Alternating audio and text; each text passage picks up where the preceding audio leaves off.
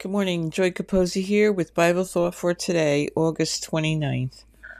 The promises of God. The angel of the Lord encamps round about them that fear him and delivers them, from Psalm 34:7.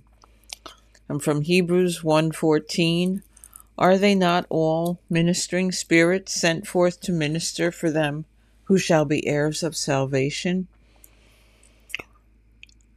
Notice the words, and delivers them. That's it. End of story. Which brings another verse to mind from Peter. The Lord knows how to deliver the godly. Meanwhile, we are being ministered to by those very same angels that are helping to deliver us. Wherever you may need deliverance in your life, it is available. If you have to wait for it, trust me, God's deliverance is worth waiting for because it is complete. Trust him with reckless abandon today, and remember to spread the word.